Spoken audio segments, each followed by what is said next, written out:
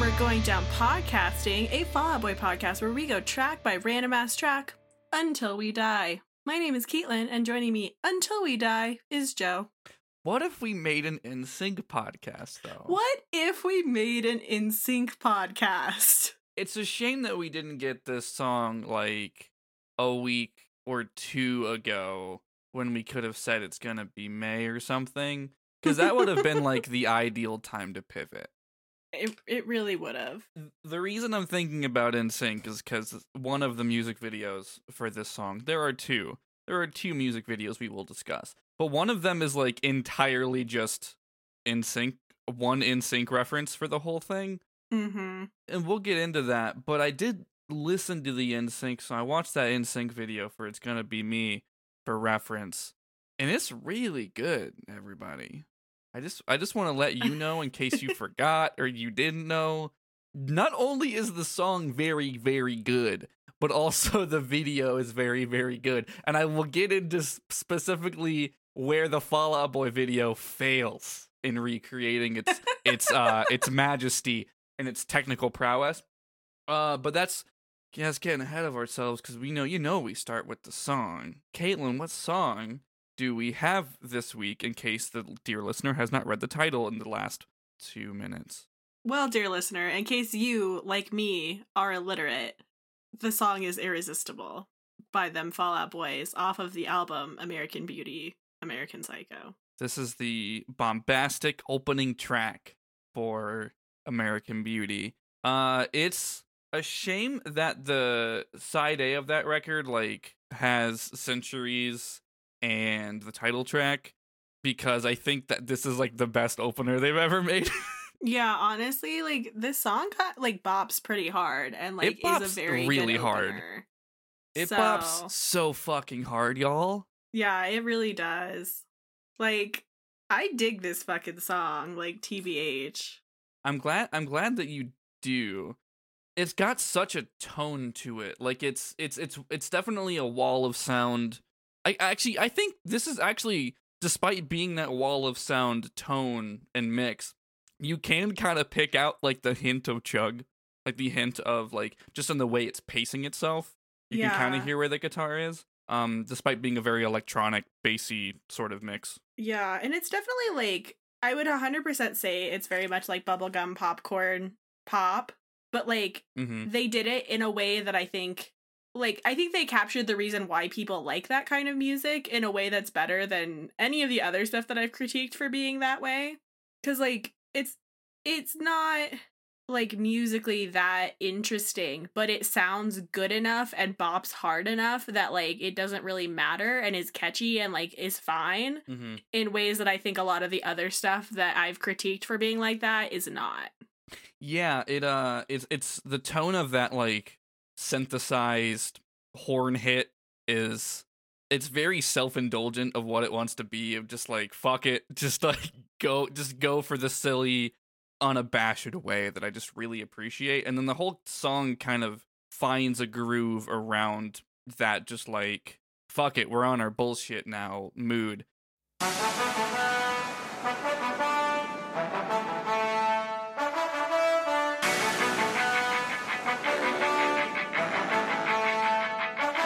Coming unannounced, drag my nails on the tile. I just follow your sin, you can just follow my smile. All of your flaws are aligned with this mood of mine. Cutting me to the bone, nothing left to leave behind. You ought to keep me concealed, just like I was a weapon. I didn't come for a fight, but I will fight till the end. And this one might be a battle, might not turn out okay. You know you look so Seattle, but you feel so LA. Hey, hey.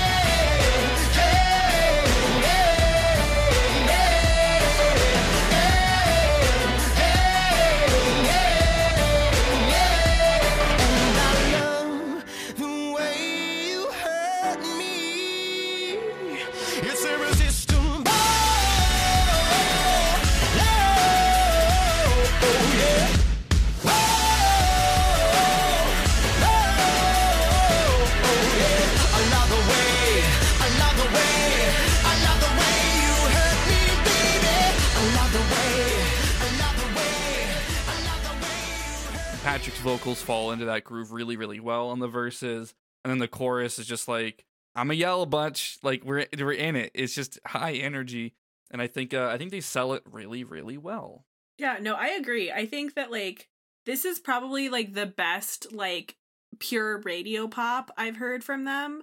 And yeah, I just like genuinely enjoy it. Like, is it as good as some of the other pop music that I like and, you know, actually give a shit about? Like, no, but it's, I think that's good probably enough. That's a taste thing, I think. Yeah, I mean, I think it's also like, I would say like a lot of the other stuff that I like is like more like, or not even that I like, but just like thinking about like Rina Sawayama or like Kim Petras or something, like when she's on, it's like there's more of like a craft going there, I guess, or like a sure, yeah.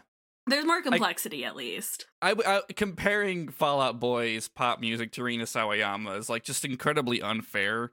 I mean, it absolutely is, but it's I'm just saying, way another fucking weight class. I just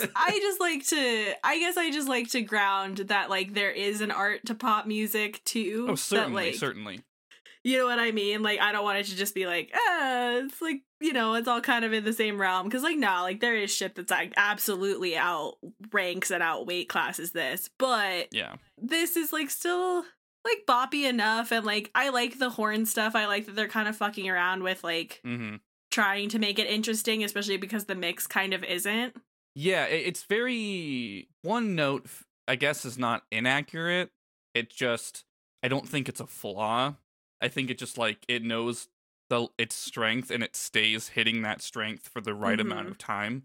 Yeah, and I mean, I think especially with the version with Demi Lovato on it, I think they're like it being so kind of bland works well to highlight how well their voices go together.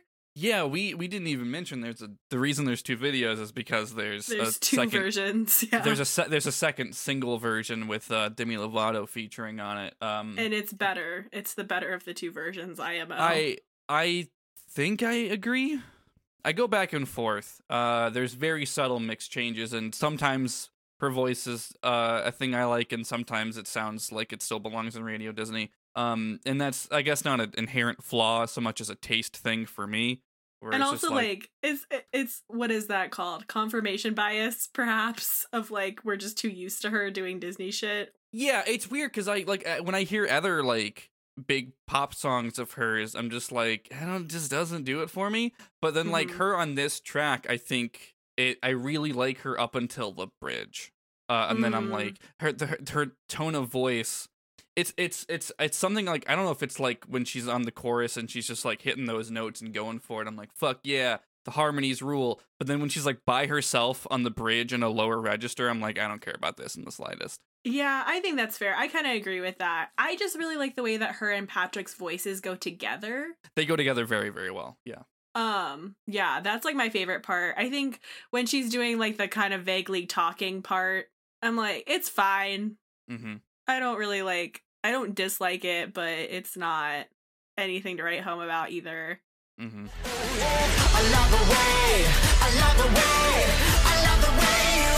me, baby. I love the way you hurt me, baby. Your secondhand smoke. I breathe you in, but honey, I don't know what you're doing to me. Moncherie, but the truth catches up with us eventually. Try to say live and let live. No, I'm no good at lip service. That it's honestly like if she didn't have that part, like if because they're trading off. But like I think if she didn't do that or was at a different spot where I didn't have that problem, I would have no qualms saying that the Demi Lovato version is like far superior. I get caught up in that bridge sometimes, and I'm like, not today, Demi. I think it's, like, I get why they did it, because, you know, like, she's a feature or whatever. But, yeah, her voice is, like, far less impressive when she's in that lower register, and she's doing more of, like, the talk singing. Which is a shame, because when she gets those big notes, she's really, really impressive. But yeah, it's really just the first two lines, and I think maybe my issue is that she's doing exactly what Patrick did in the original mix, and it's just like I wish she found her own spot for it. Your secondhand smoke. I breathe you in, but honey, I don't know what you're doing to me.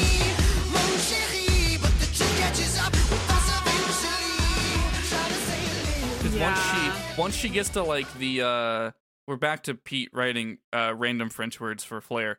But once she gets to the third line, which is Mon Cherie, I feel like it's fine. Like I feel like it has built up to where she is. I don't want to say more comfortable or better, but like where I prefer her voice to be. Yeah, I could definitely see that. It's really just like going from the high energy chorus to her voice in a spot that I don't care for in the bridge. It's just like, it's not technically tonal whiplash so much as it's just a whiplash that I don't care for. But I wonder if that has to do with how many times I heard the song with just Patrick before getting around to listening to the single. So, whomst could know? Whomst could say? Sonically speaking, I think there's not a whole lot more to say about it. It's a pretty steady back and forth between verse and chorus. Mm-hmm. The bridge drops out a little bit, but the flow is pretty much the same. The Demi Lovato version has a couple different production notes, mainly the like it's in the mixing. I think there's a little bit extra production on. I feel like there's I don't know if the hi-hats are more noticeable or if they added more or the tone about them is different. But there's like a I don't know if it's like even to make Demi Lovato feel more at home or to make it a more bombastic radio song rather than what the album mix is. But I like those touches a lot too, even though they're pretty subtle. Yeah, I think that's what puts it over the top for me too, is because I do think I mean, I guess I can't say for sure, but it does kind of seem like they made those changes because it is like a feature and like a single. Mm-hmm. Like that makes sense to me. Yeah, absolutely. And I do enjoy it better. I think it being framed as a single and having those little changes, I think goes a long way for it. There's something about the album mix that I still like about the it's not really bare bones in any way, but comparatively there's something about the less radio single that I like more as a tone, but they're both really good. So it's just like both bop. I just like I prefer the way that the radio single bop. Mm-hmm. Absolutely. But yeah, I think this is predictable for like who we are as people. Yeah, and the thing is, I think the single do bop very hard as well. It's very, very minor changes. It's like trying to tell the difference between the two different versions of Immortals also on this record. And I'm just like, there's something to the mix. Yeah, no, there's definitely something there, but you'd have to like really like get in there to figure it out. And it's probably the exact same reason of just fitting on the record in a cohesive way that the producers wanted. I don't know if Butch Walker did the whole record or just some of it. They're working with people. I see Butch Walker's name fucking everywhere I look on a post-hiatus Fall Out Boy on Genius.com. Please sponsor us. Please sponsor us. But I think we can get into the lyrics now. The very relatable lyrics coming in unannounced is a hell of a first line to open a song and a record on. Coming in unannounced, drag my nails on the tile. They want you to know they're there. The thing that makes me kind of upset about this song is I actually like the lyrics, a lot of them. Mm-hmm.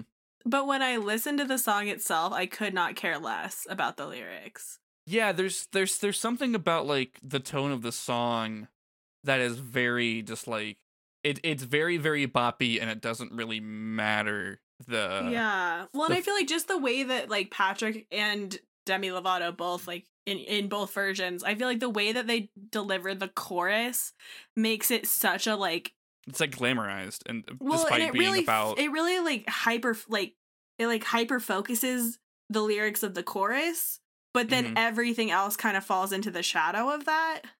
Like, sure. I feel like the only time that I'm really paying attention to the lyrics is during the choruses.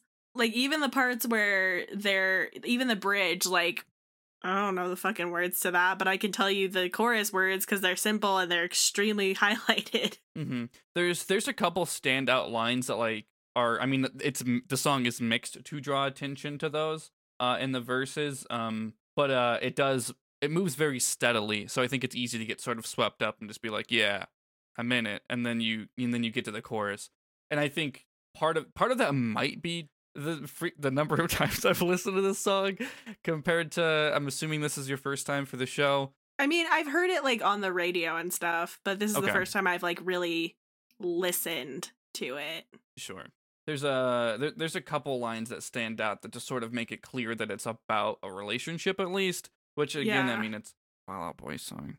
But So of course it is. But Yeah. they've only had one love song, Joe. mhm. Just the one. According to Pete, just the one. Anyways, this one is called Irresistible. Yeah, and the whole like first verse up until the very last line, I dig so hard. You don't dig the last line? I hate the last line. I think it ruins it.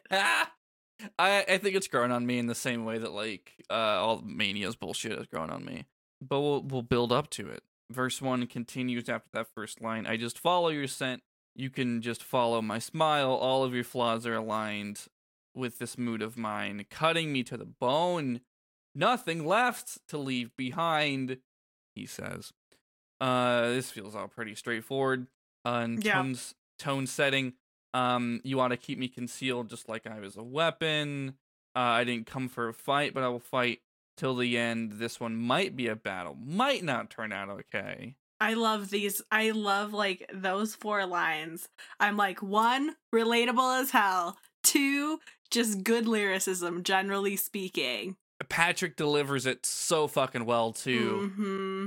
And then it ends these 4 bars with you know you look so Seattle, but you feel so LA. Stupid. I hate it. It's nothing. So I wouldn't even be mad at it. I just don't like the placement because I feel like those 4 lines like convey so much. And then it's just like, yeah, here's like a weird, very surface level observation about 2 cities and people. And I'm like, all right. I don't know why this was what, other than like rhyming okay with LA, I don't really know why this was like how you wanted to cap that off. I think for me it lands because I think the mood of the song is very like not taking itself very seriously, but some of the lyricism in it is like I completely understand being like, oh, you fucked up a really good verse, Pete. Yeah, that's how I feel. I'm like, this is nothing. Like you just went for a cheap rhyme. I don't know. I think there's like a sentiment to it's weak and it's dumb, but I think there's a sentiment there, but I don't think it matches any of like what has been said before. Mm-hmm. And I'm just like, this is just here. Like, I mean, it's certainly the weakest line. It just kind of I feel like it connects to the mood of the chorus in a way, but just because like connecting the unserious lyrical tone to the sonic tone of the song being kind of like self-indulgent, it doesn't bother me, but I do think you are extremely valid. Yeah, it makes me mad. Makes me big mad. Mm-hmm. The annotation for that says it's a little similar to a different Fall Out Boy song. Great. Great. On I've Got All This Ringing in My Ears and on my Fingers from Infinity on High. Apparently there's a lyric that's New York Eyes, Chicago Thighs. Chicago Thighs, yeah. Oh. And it's done better. Mm-hmm. Shocker, because Infinity on High is better. Then we get the chorus, and then it's just The chorus is basic as fuck. yeah, I love fine, it. but It's fine because it sells itself sonically, I think. yeah, I think that it's more about highlighting like Patrick's voice and then Demi's voice when she's on it, as opposed to like trying to be anything like deep. Mm-hmm. Also, again, be relatable. Yeah, I love the way you hurt me. It's irresistible. Oh yeah, says Patrick. / Demi Lovato. I love the way you hurt me is actually like the music kind of drops out before the rest of the chorus kicks in, and it was kind of I'm like, oh yeah, I guess that's technically the chorus because it's repeated at the beginning, and that's it. I mean, he says baby at the end of bars 4 and 6. Sounds good. I'm honestly I just now realized they at least in the first one they only say it's irresistible once, which I don't know why that's interesting to me. It just kind of is. Because, like, it's the title of the song, but yeah, every chorus, they only say it once. Yeah, he just really holds that last syllable of the word. And then when he goes to singing out the word yeah a lot, he holds it in the exact same sort of way. But yeah, no, it's just irresistible once. They repeat I love the way a lot. Mm-hmm. I think it sounds good. Just gave a thumbs up to myself. So you know how I feel. This gets 2 thumbs up out of 2 thumbs that I have to put up. Also, 2 is the number of the verse that we're going on to now. You alright? I don't know why, but that struck me as like terribly funny. You just like having to explain yourself out of that and then also find a way to transition it. It's very funny. Anyway. Thank you for appreciating my craft. I always appreciate your craft, Joe. That's why this show works. Verse 2. I'm gonna get you to burst, just like you were a bubble. Frame me up on your wall, just to keep me out of trouble. Like a moth getting trapped in the light by fixation. Truly feel love, baby, I'm talking no inflation. Too many war wounds and not enough wars. Too few rounds in the ring and not enough settled scores. Too many sharks, not enough blood in the waves. You know I give my love a fall at a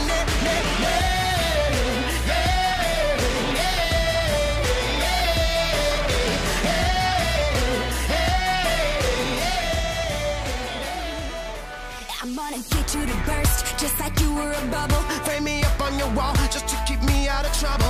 Like a moth getting trapped in the light by fixation. Truly feel love, baby, I'm talking no inflation. Too many war wounds and not enough wars. Too few rounds in the ring and not enough settled scores. Too many sharks, not enough blood in the waves. You know I give my love a fall at a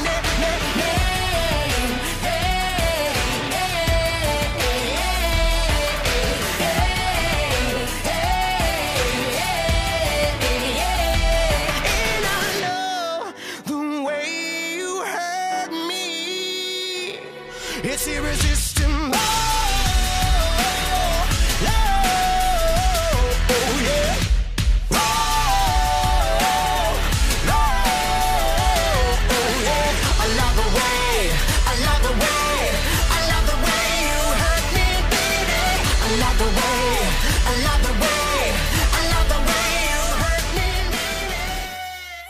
I'm gonna get you to burst, just like you were a bubble.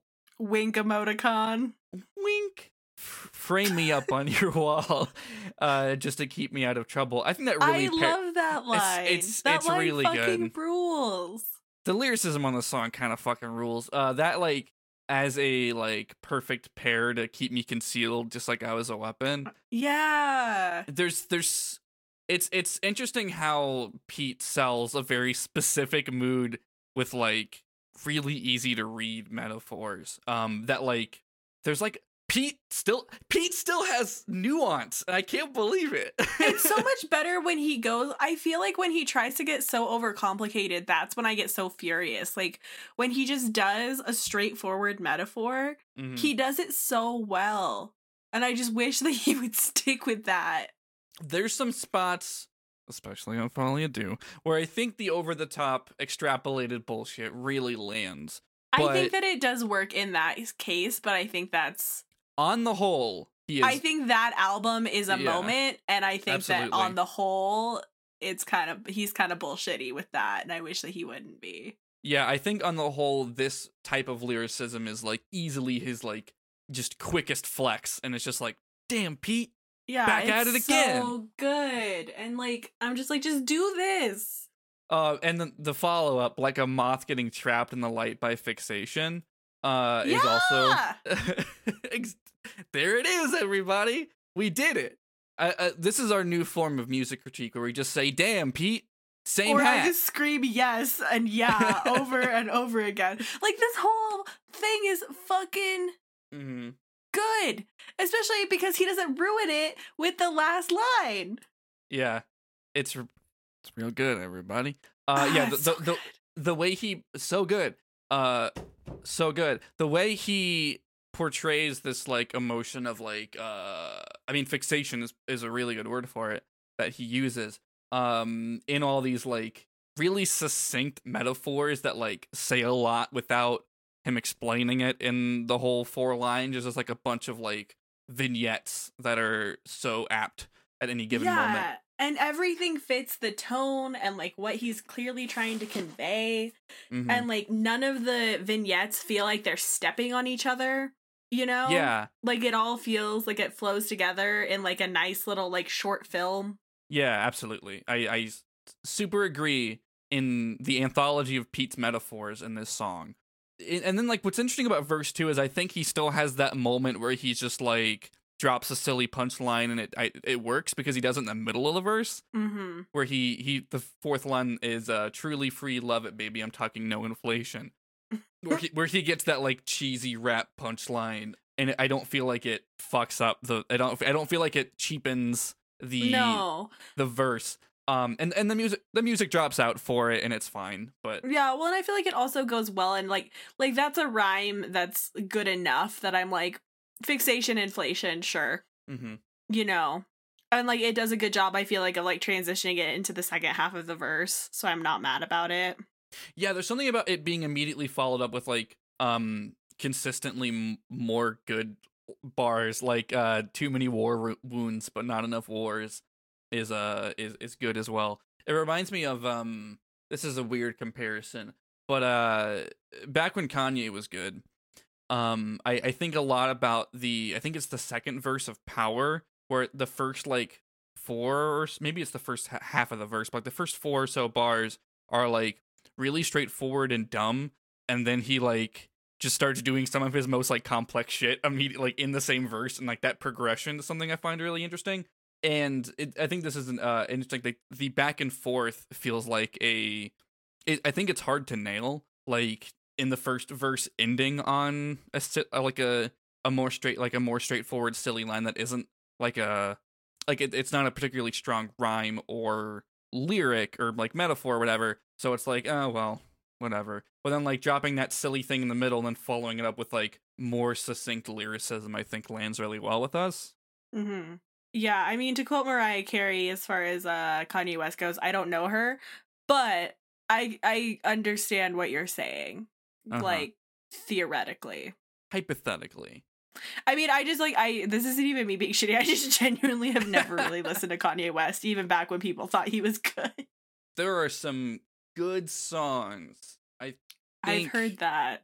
I haven't listened out of a sort of moral decision in a very long time.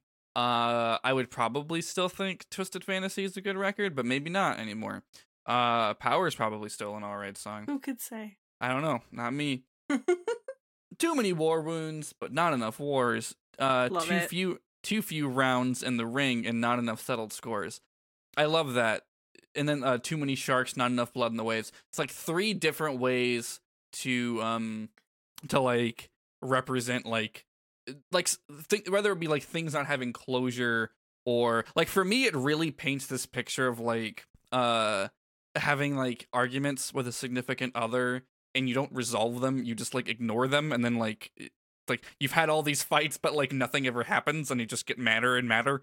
Yeah, and see I read it differently, which I think is good, cuz like for me this song is literally me as a person dating. Generally, I feel in the way that I read it, where it's like, you mean Irresistible? Damn, look at you, Joe. No, I mean being a fucking idiot. Yours was nicer. No, cause like the whole I love the way you hurt me, and like I love like the truly free that kind of thing of like I am always the person who's like half dating people and then like catching feelings for people who like will not catch them back, and like these lyrics convey a lot of that to me, of like too many war wounds but not enough wars, of like being hurt a lot when there's nothing there to or like happen. You shouldn't be as fucked up as you are, considering that like technically nothing really is happening. Like there's something being conveyed there about like it's like he could have put a line like the only reason it's like not more succinct to that for me is like there was a line about like being like let down by something you'd projected yourself or something like that. Yeah, or at least like God, it's so hard to describe, but yeah, like, you know, there's that weird just like gray area of like dating someone but not like being partners or whatever, and like if you get too attached in that space, it fucking sucks. Sure do. And so, like, I'm like, I identify so hard with the line of, like, too many war wounds and not enough wars. Because I'm like, yeah, there's been way too many times where I'm, like, way too fucked up over someone when, like, really there's no reason to be. Mm-hmm. There's man, just, like, the lyricism in this verse in general is really good. Because I'm sitting here thinking about the repetition of all of these starting with the word to is, like, simple, but it works. But the internal rhyme of like war wounds, and then rounds in the ring, and then settled scores being followed up by sharks. Mm-hmm. It's and just I like good. that it feels cascading in meaning, if that makes sense. Because like too many war wounds, not enough wars does not convey the same thing that too many rounds or too few rounds in the rings and not enough settled scores does. Like each one kind of is saying something just a little bit different. About, but they are like they are so clearly like they're connected. Related clearly, yeah. But like it's like it I feel like it just like captures all the ways that like any kind of relationship, but especially the kind of relationship that I've been describing can like fuck you up. Yeah, too many sharks and not enough flood in the waves is considerably like separate from those first two. But on top of like what they're describing being related, if not the same thing, but like clearly connected, the way the lyrics are structured like nail that in really, really effectively. Yeah, it's real good. It's super fucking good. It's really good, y'all. We are out here hyping up a post-hiatus Fall Out Boy song, particularly off a record that gets like our worst opinions. I know, it's wild. I was not expecting today when I was like, oh fuck, I have to listen to Irresistible today. I was not expecting to like it as much as I do. But I really fucking like it. And I do think it's a shame kind of that like the verses themselves are not given more like attention in the song itself because they're fucking good. They're really good. I think I think the subtle isn't the right word, but I think the restraint that they have is something that I really appreciate in contrast to the bombastic chorus. Because I think there's something to that like ebb, like why isn't the song on Mania? There's something to that ebb and flow of like the restrained low key choruses that have all the rationale and like the explaining all the problems, and then this over the top bombastic chorus that's talking about loving it anyway and being unable to resist it. I think that sells a really, really effective like mood and like tone. I like the concept of it. I think I like it in practice in the actual song a little bit less, just because like what we were talking about earlier, where like because of the way that the song is mixed and the way that like it's performed, I just don't like when I'm listening to it, I just don't give a shit about the verses, which sucks because the verses fucking rule. Yeah, I definitely appreciate how it does it, but I do get what you're saying and where you're coming from. Like I just wish there was a little bit more to highlight because like it's genuinely such good lyricism from Pete on an album where that's not generally true. And I just wish, and especially because it's a fucking bomb opener too. I'm like, please. It's so good. Like this just like, I understand the need for subtlety, but I feel like they just miss the mark a little bit. I know writers who use subtext and they're all cowards. Me. That's me. It's a quote from me.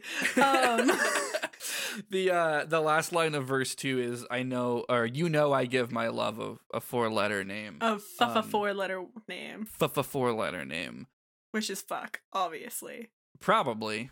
I was joking, but also I do think that's what it is, especially because of the f. Probably, yeah. In this essay, I will. Yeah. That patented Pete wins vagueness. But then it goes back into the chorus. It's there again. I do like the annotation. There's an annotation on that last line that like describes a couple different ways you could describe it. Notably not fuck. But I do like there's a comment on it with more upvotes than the annotation that says, well, if we take it literally, maybe the 4-letter name could be Pete. I just love... They're not wrong. God, I love this one annotation that just says, as Pete Wentz said on the Fall Out Boy website. Why have we never looked at the Fall Out Boy website? I don't know. Are there forums? Can we get into the... we should find out. Anyway, sometimes it's hard not to love what can hurt us the most. Something about relationship pain can be strangely addictive at times, as the abused person, wow, this escalated quickly, latches onto and craves the rare good times in the relationship. Fuck, that got dark. A similar theme is explored in Love the Way You Lie by Eminem and Rihanna. I would never compare this song to that song, but... Me either. I don't think that that's exploring the same themes. I'm just gonna say... You heard it here first, everybody. We've made our claim. They are different songs. Yep. I mean, they are literally different songs, but also I would say they are exploring very different things. Very different things. The bridge. We move on from the chorus into the bridge. Your secondhand smoke. I breathe you in, but honey, I don't know what you're doing to me, Mon Cherie. But the truth catches up with us eventually. That's pretty straightforward, I think. Yeah. Does like to throw in Mon Cherie. The bridge continues.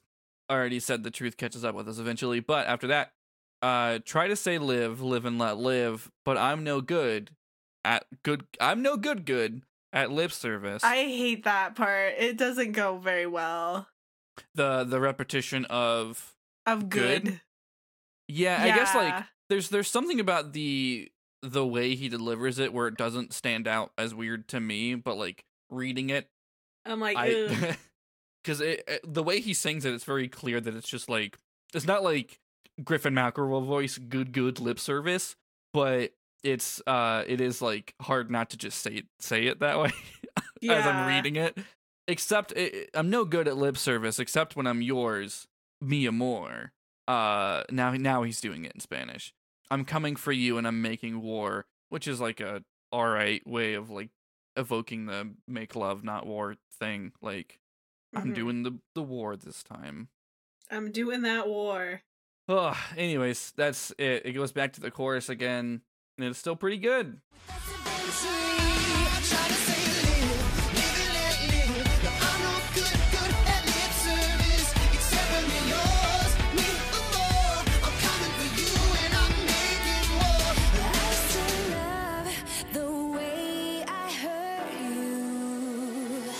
It's irresistible.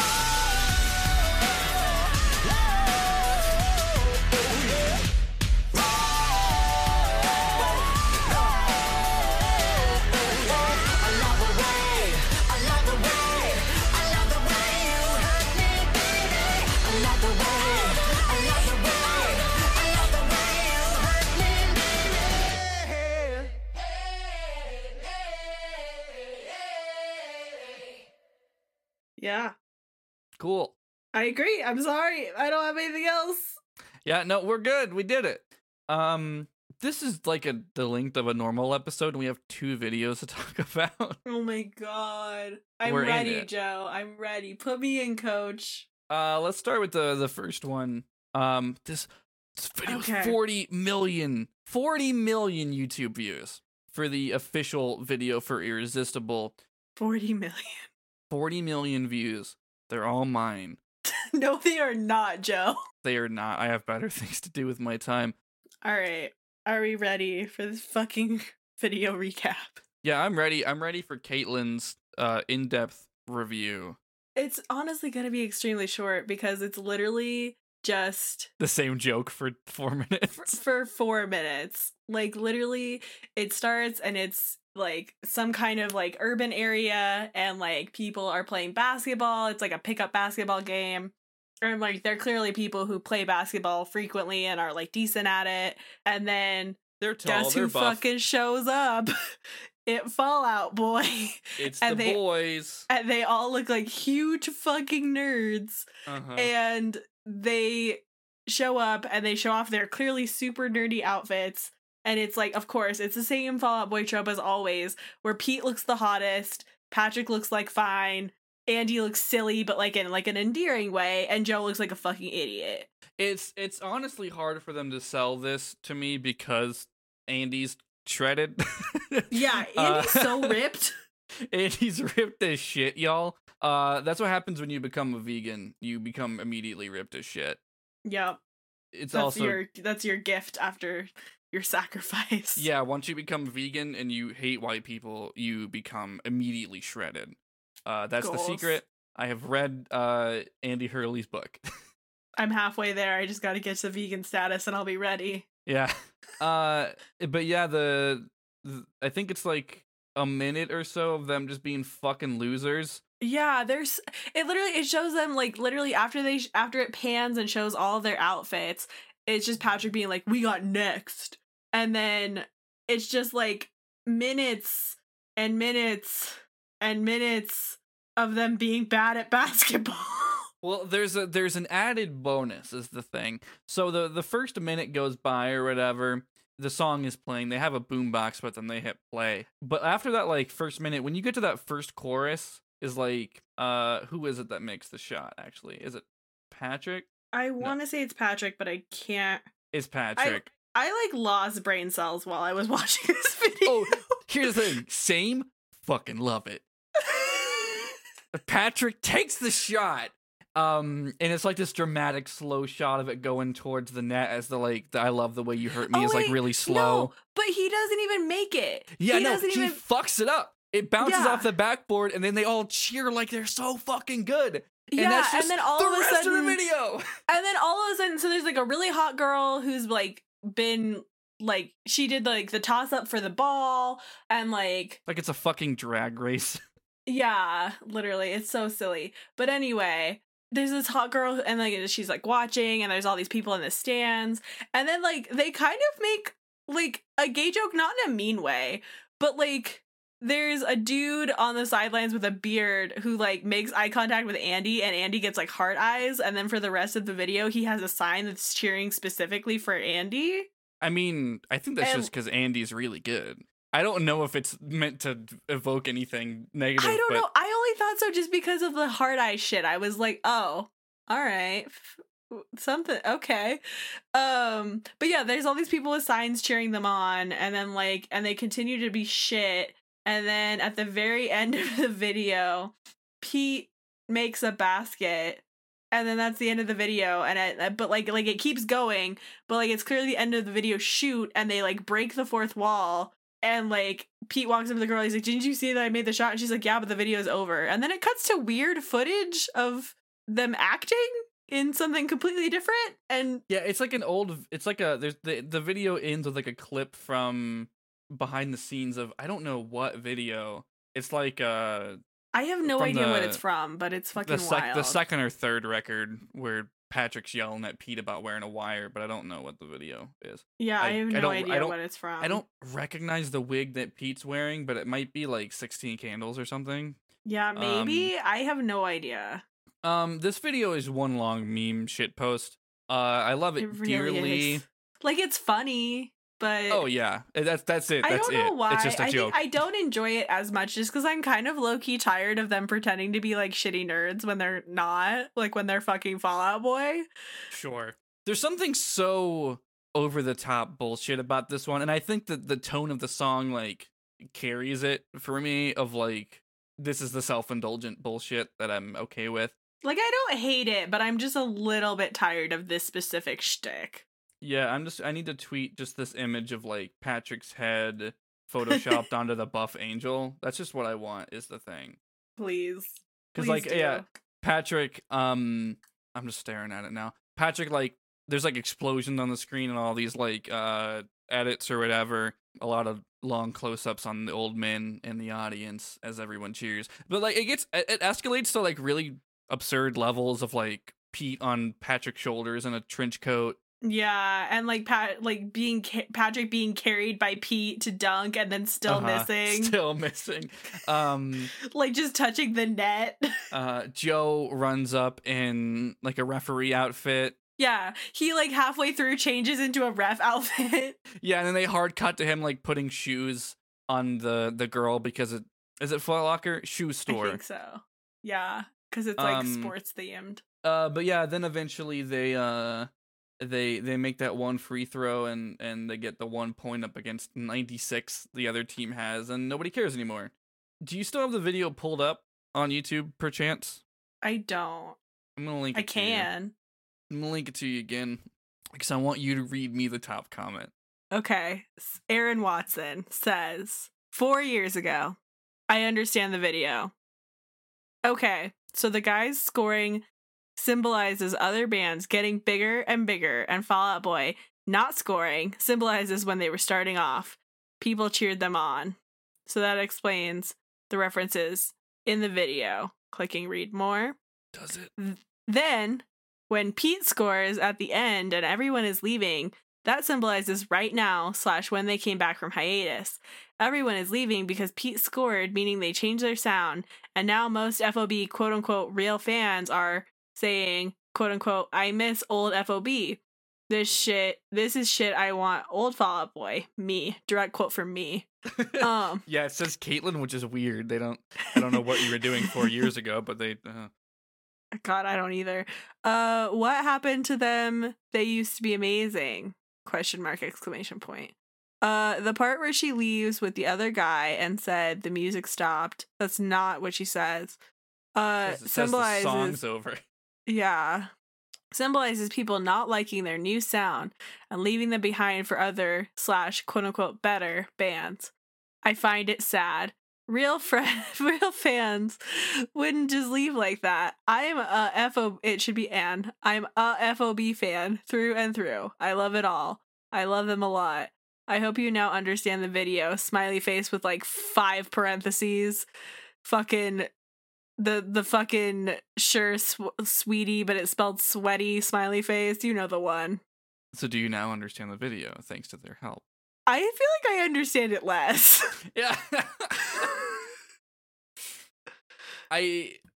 Part of me wonders if they put any thought into this video. I feel like, well, this person definitely put too much thought into the video. Yeah, like I was reading that, I was like, I guess, but no.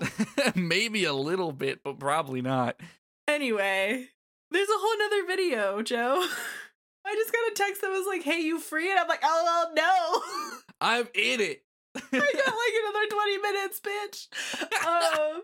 So the next video. This video has more views. It has 68 million views as of now. What are the date differences? Just under a year between these videos. The original came out beginning of 2015. This one's the beginning of 2016. This is the Demi Lovato feature. It's an entirely different video. And by that I mean it is an It has like video. way more of a narrative, but like the narrative is also more confusing. The narrative is because it's all based on a joke around NSYNC. Yeah, the narrative is we really liked the NSYNC video for It's Gonna Be Me. And then we had to make a Fall Out Boy parody version of it with Demi Lovato also is there. Demi Lovato is there. She's like working on like some conveyor belt as like the old NSYNC toys go past. They make it kind of seem like there's that I Love Lucy thing where like they make the chocolate and then like it goes too fast so they have to like eat the chocolate or whatever. It's kind of like that, except it's like for all the NSYNC dolls, like the Foreman dude is really hyped on them, but then there's like Fall Out Boy bobbleheads that he like throws in the trash. And, like, Demi Lovato's, like, kind of into the Fall Out Boy ones, but then, like, she still has to throw them in the trash. And so it cuts between this, and then it cuts into, like, her and Patrick and, like, the band just singing. And, like, it's weird, because then, like, it goes to a toy store, and there's NSYNC dolls at the toy store, and there's also Fall Out Boy dolls at the toy store. And the Fall Out Boy dolls are, like, deeply disturbing once they start moving. Yeah, I mean, it's the boys in the makeup. Much like the original video. Hella uncomfortable. Yeah, the toy store is also run by Lance Bass, mostly known for his role as Sephiroth in Kingdom Hearts 1. Uh-huh. Also, Demi Lovato weirdly works at the toy store also. It seems like she's just there. She's just there. I will say, let me be on record, the parts where it cuts to them just like being musicians, Demi Lovato could step on me. Oh, sure.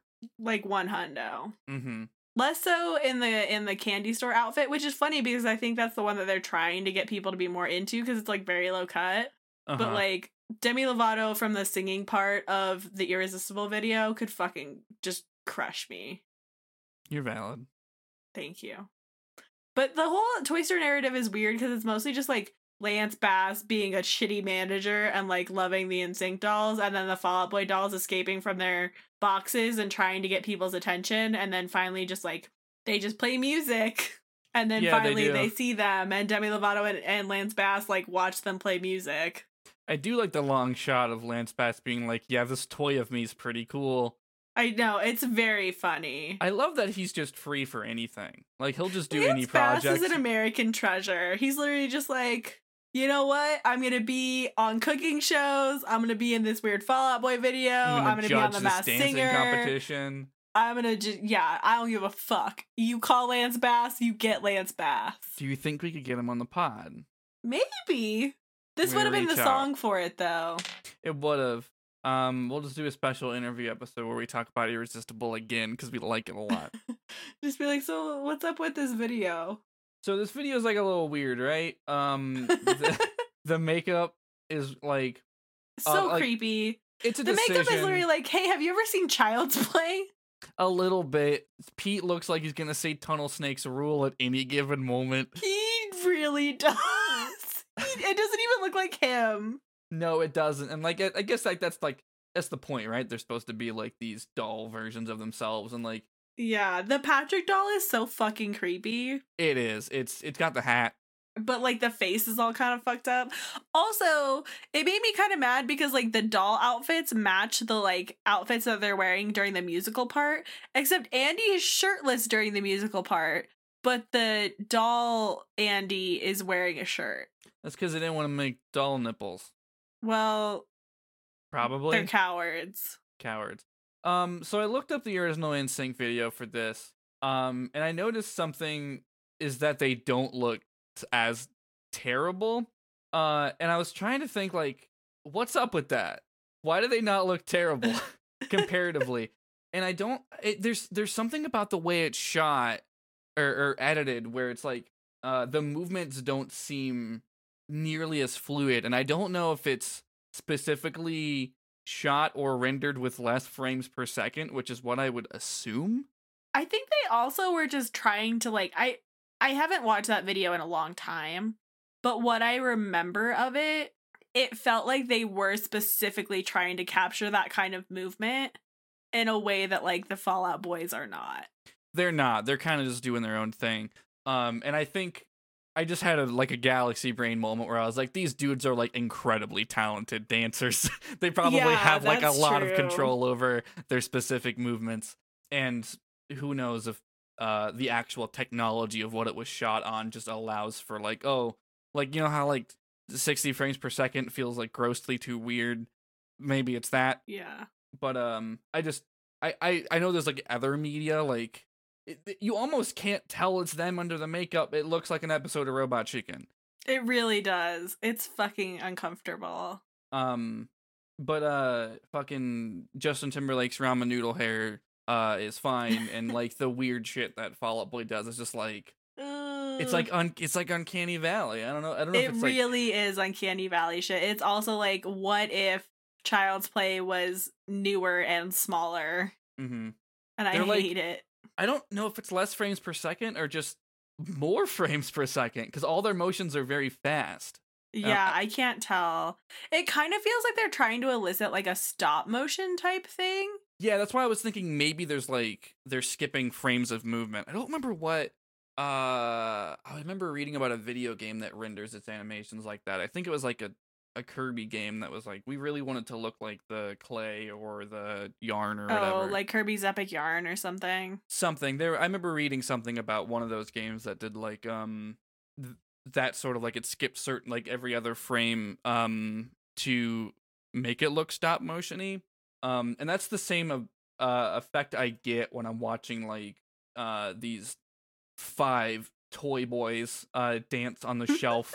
It's like it looks like toys. It looks like fucking stop motion video, and I don't. Yeah, it's weird. But also, like, it's very clearly them dancing in makeup. What I'm saying is, NSYNC nailed it, and Fall Out Boy didn't do their research to properly homage the greatest artists of our generation.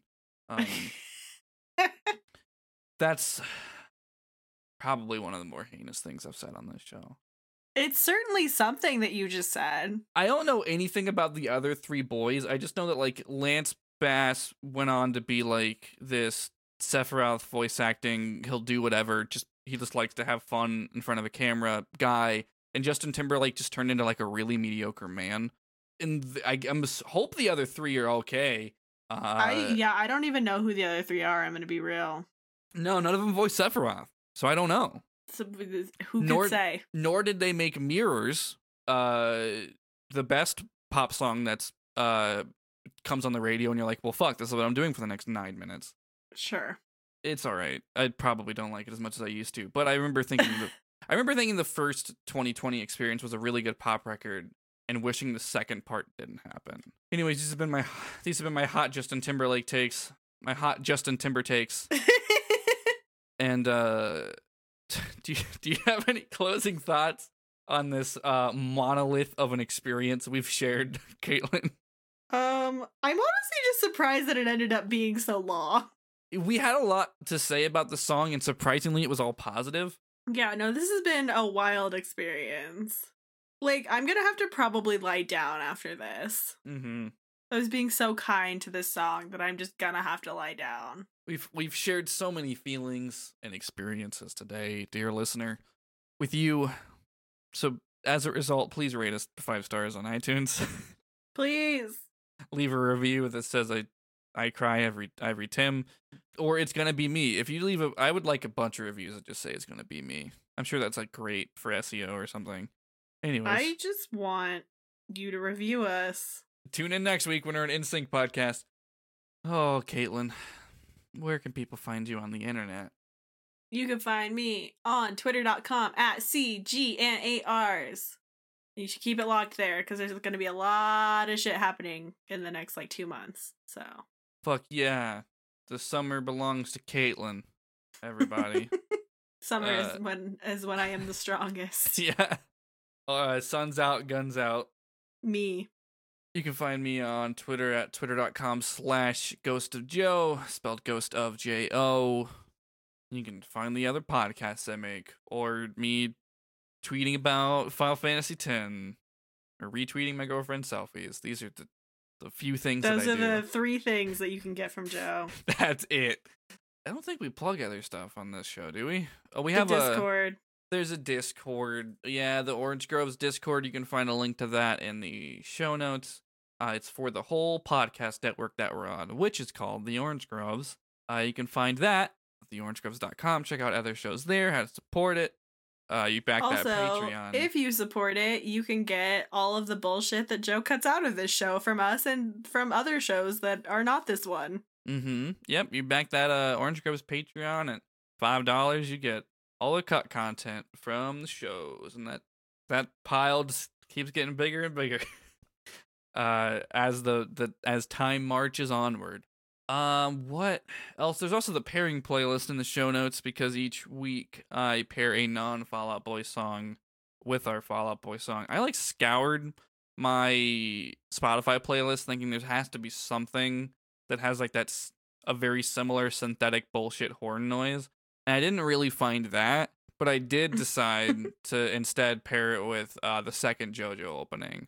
Which I get. It's a vibe that matches, so I get it. It's high energy, good times. I don't think any of the horns are synthetic, but they're kind of resampled and cut through the song, and it's good. Caitlin! Yes, Joe. Is this more than you bargained for yet? I think this episode is going to be more than our listeners bargained for, TBH. Let us know on the Twitter we forgot to plug it. Oh yeah, SWGD Pod, baby! Let us know what you bargained for. Please, we like talking to you. Also, Joe and I like to shitpost. We sure do. You can find my my research when I tried to find photographic evidence of Pete Wentz dabbing. My search remains ever vigilant. I guess that's it. Thank you for listening, everybody. We'll see you next Wednesday with a different Fall Out Boy song. Goodbye.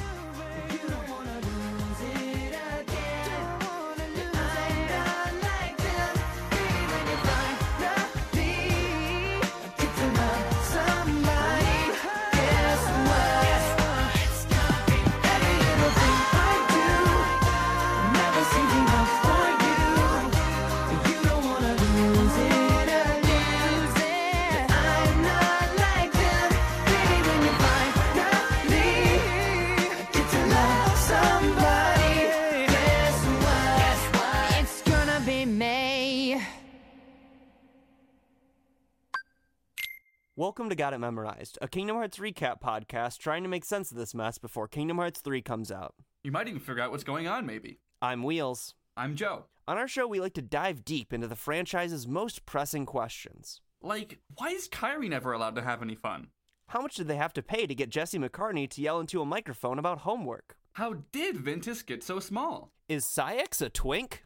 Why are all these main characters just the same boy? What are midi-chlorians? What did Sora's mom make for dinner? Is Tron woke? Why does darkness smell so bad? Are drive forms queer? Why doesn't Organization 13 own any pajamas? Is Aerith a cop? How many deaths is Mickey Mouse personally responsible for? Where do Baby Heartless come from? What is Pete? Is Xena Warrior Princess a nobody? Find us on your favorite podcast app. Got it memorized? That's the name of the show.